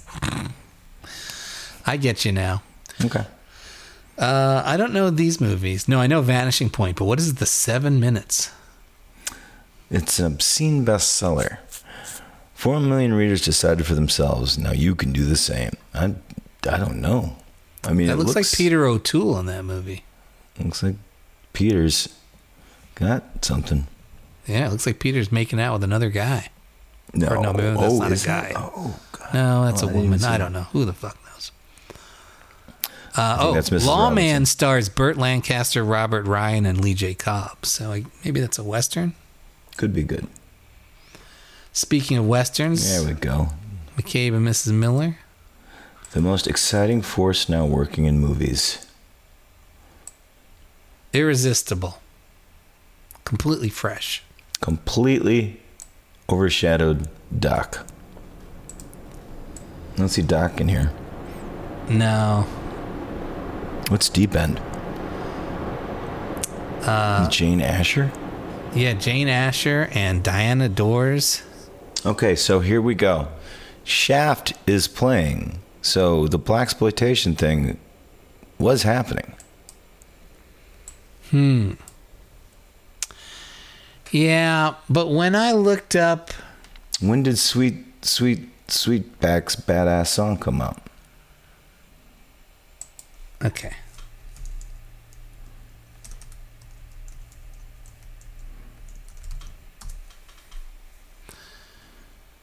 It was coined in August of 72. Mm-hmm. The term, anyway. And Sweetback came out in 72? Sweetback and Shaft both released in 71. Aye. So it was in full swing. Not in full swing, but in nascent swing? Yeah. I mean, it was coming out at the same time. So it's all I'm saying is Omega Man isn't cashing in on blaxploitation. Or Omega Man isn't like, oh, we just saw Sweetback and Shaft, and so we're going to... And, we just saw Cleopatra Jones, and now we're going to do our own thing. Right. But I can't believe that, it's all just a coincidence. Yeah. Adrift, never heard of it. Fantasia, heard of it. Summer of 42. Todd Browning's Freaks. Is Summer of 42 what's playing on the TV in The Shining? Yes, I think that is correct. Wow. Well, what's Double amazing feature to me, of though... It's a Gift and Of a Kind, W.C. Fields. It's a Gift is maybe my second favorite comedy. It's pretty good. Look at this. Freaks was playing with Un Chien Andalou. They knew what it was even back then, huh?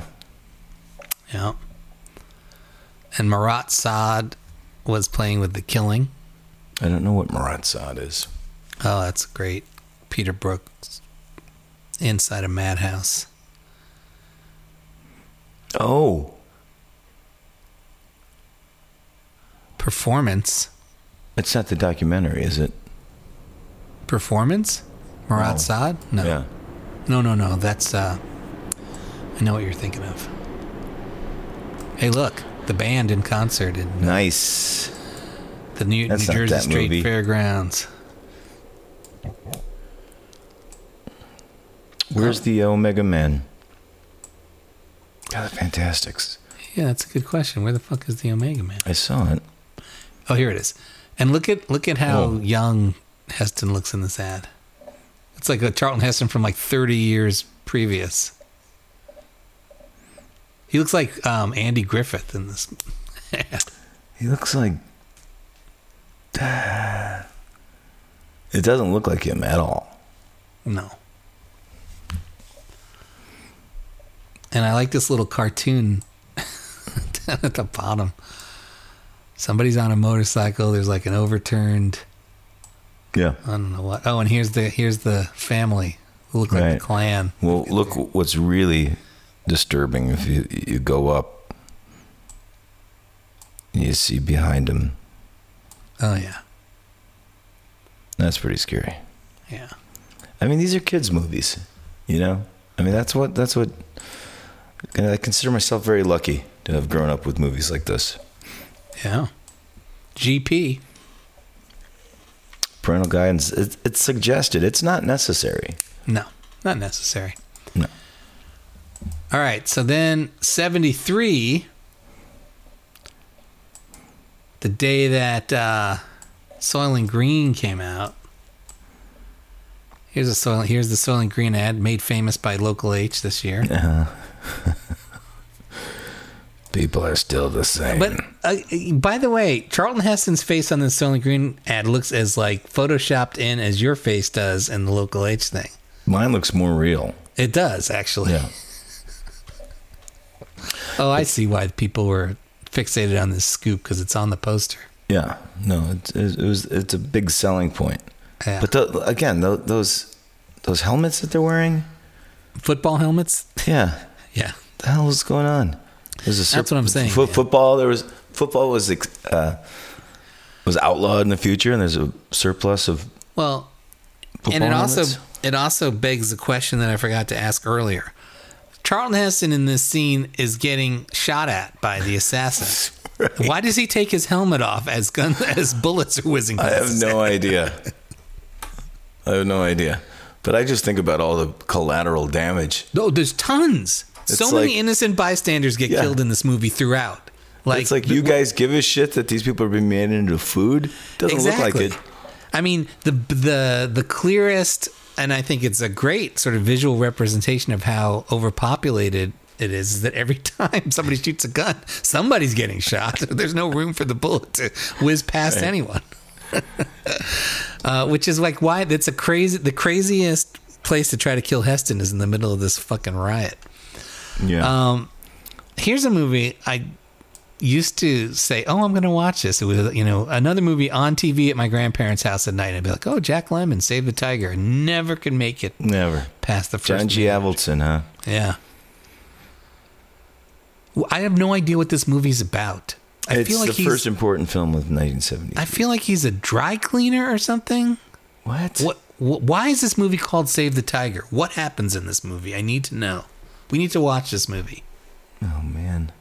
Okay, what else we got? 73. So far. Cabaret. Streisand Up the Sandbox. Never heard of it. So there's What's Up, Doc, which is fantastic, Streisand. There's For Pete's Sake, which I used to watch for whatever reason, which is a weird movie where she's married to Michael Sarrazin, and she starts turning tricks to make money for their marriage. Up the Sandbox, I don't know what it's about. That's the one of those three that I don't think I've ever seen. Well, it's rated R. That sounds good right off the bat. Yeah. And what else we got? Cabaret, World's Greatest Athlete, and Dumbo. Ganja and Hess. Wattstax. Poseidon Adventure. There you go. Devil and Miss Jones. What else? A movie I never heard of, The Nelson Affair, with Glenda Jackson and Peter Finch. Wow.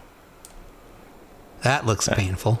I mean, with a title like that, people must have been killing themselves to get in the theater. Yeah, they were climbing over each other. Yeah. They were climbing over each other, Soylent Green style. Right. They were sleeping on the stairs of the theater. Directed by James Selin Jones. Produced by Hal B. Wallace. No, well, isn't he the guy who did who is Hal B. Wallace? King Kong? Now, I like this movie. I love Tom Sawyer? This. Yeah, I love Tom Sawyer.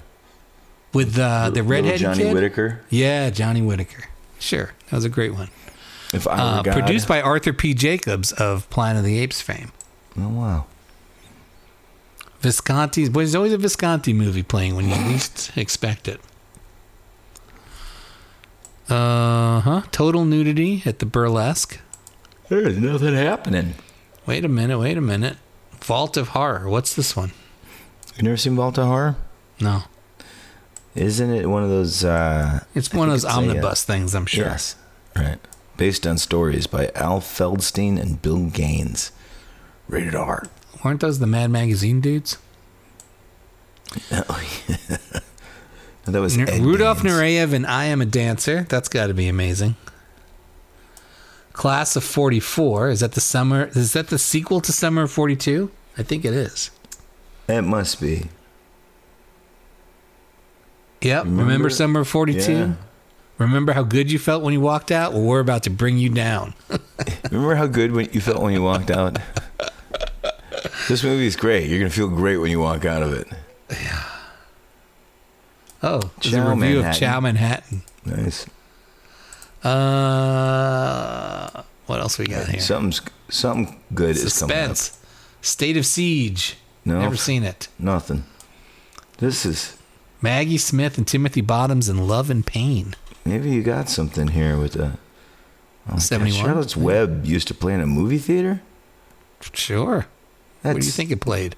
I thought it was a TV movie? Yeah. Oh, no. No way. I saw it at a drive-in. No way. Yeah. Oh my God, the Headless... Is that the Disney one? The Headless Horseman of Sleepy Hollow? Where are you seeing that? Oh, yeah. Extra added attraction. Based on the legend by Washington Irving. Good to know. Last Tango in Paris. Mm-hmm. I don't know what this it's called Love and Pain and the Whole Damn Thing. Directed by Alan J. Pakula. Holy shit. What is this movie? Maggie Smith and Timothy Bottoms. Get on it. Yeah. That's a must-see. Slither. With James Caan, Peter Boyle, Sally Kellerman, and Louise Lasser. It's about a snake. I'm going to find that out. Hurry to See Such a Gorgeous Kid Like Me. This is the shittiest week ever. It's a Francois Truffaut film. No, get out of here. Where? Such a Gorgeous Kid Like Me. I mean, I don't know what the French title is, but... We got music by Georges Delarue. Oui, oui. One of my favorites. Lost Horizon. Music by Burt Bacharach. Heartbreak Kid playing.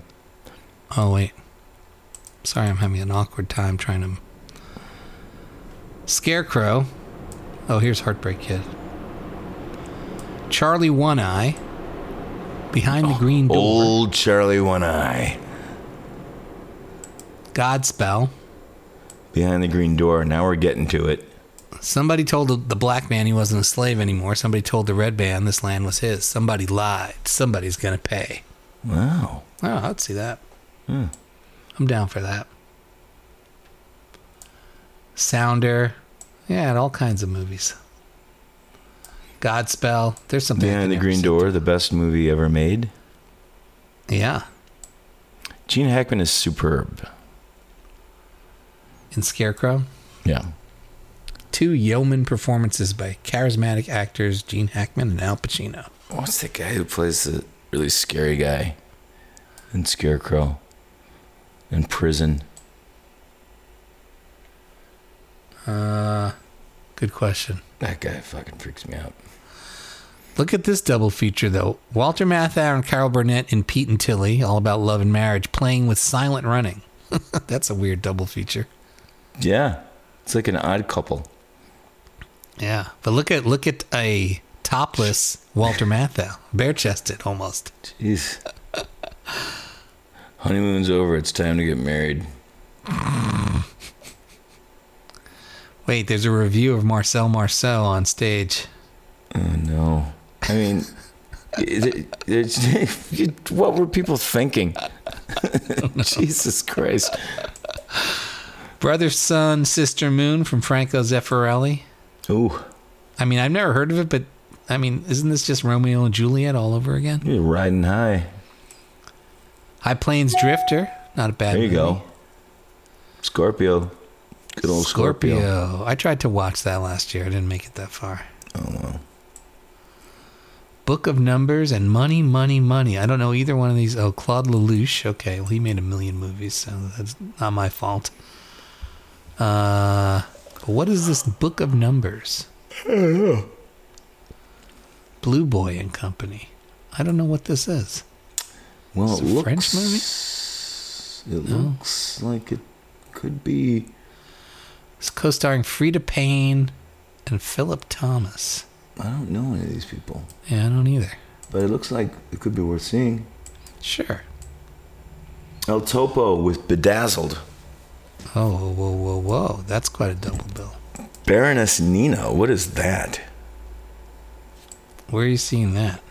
El Topo and Bedazzled? Oh, yeah. Or Roma Dance and films. Satyricon at the New Yorker. Tonight at midnight, Psycho. Wednesday, Lady Sings the Blues, and 3 Penny Opera. It was a glorious time. Incroyable. Well, it's been a wonderful return to form for us. We covered 2 movies in less Quite a double feature.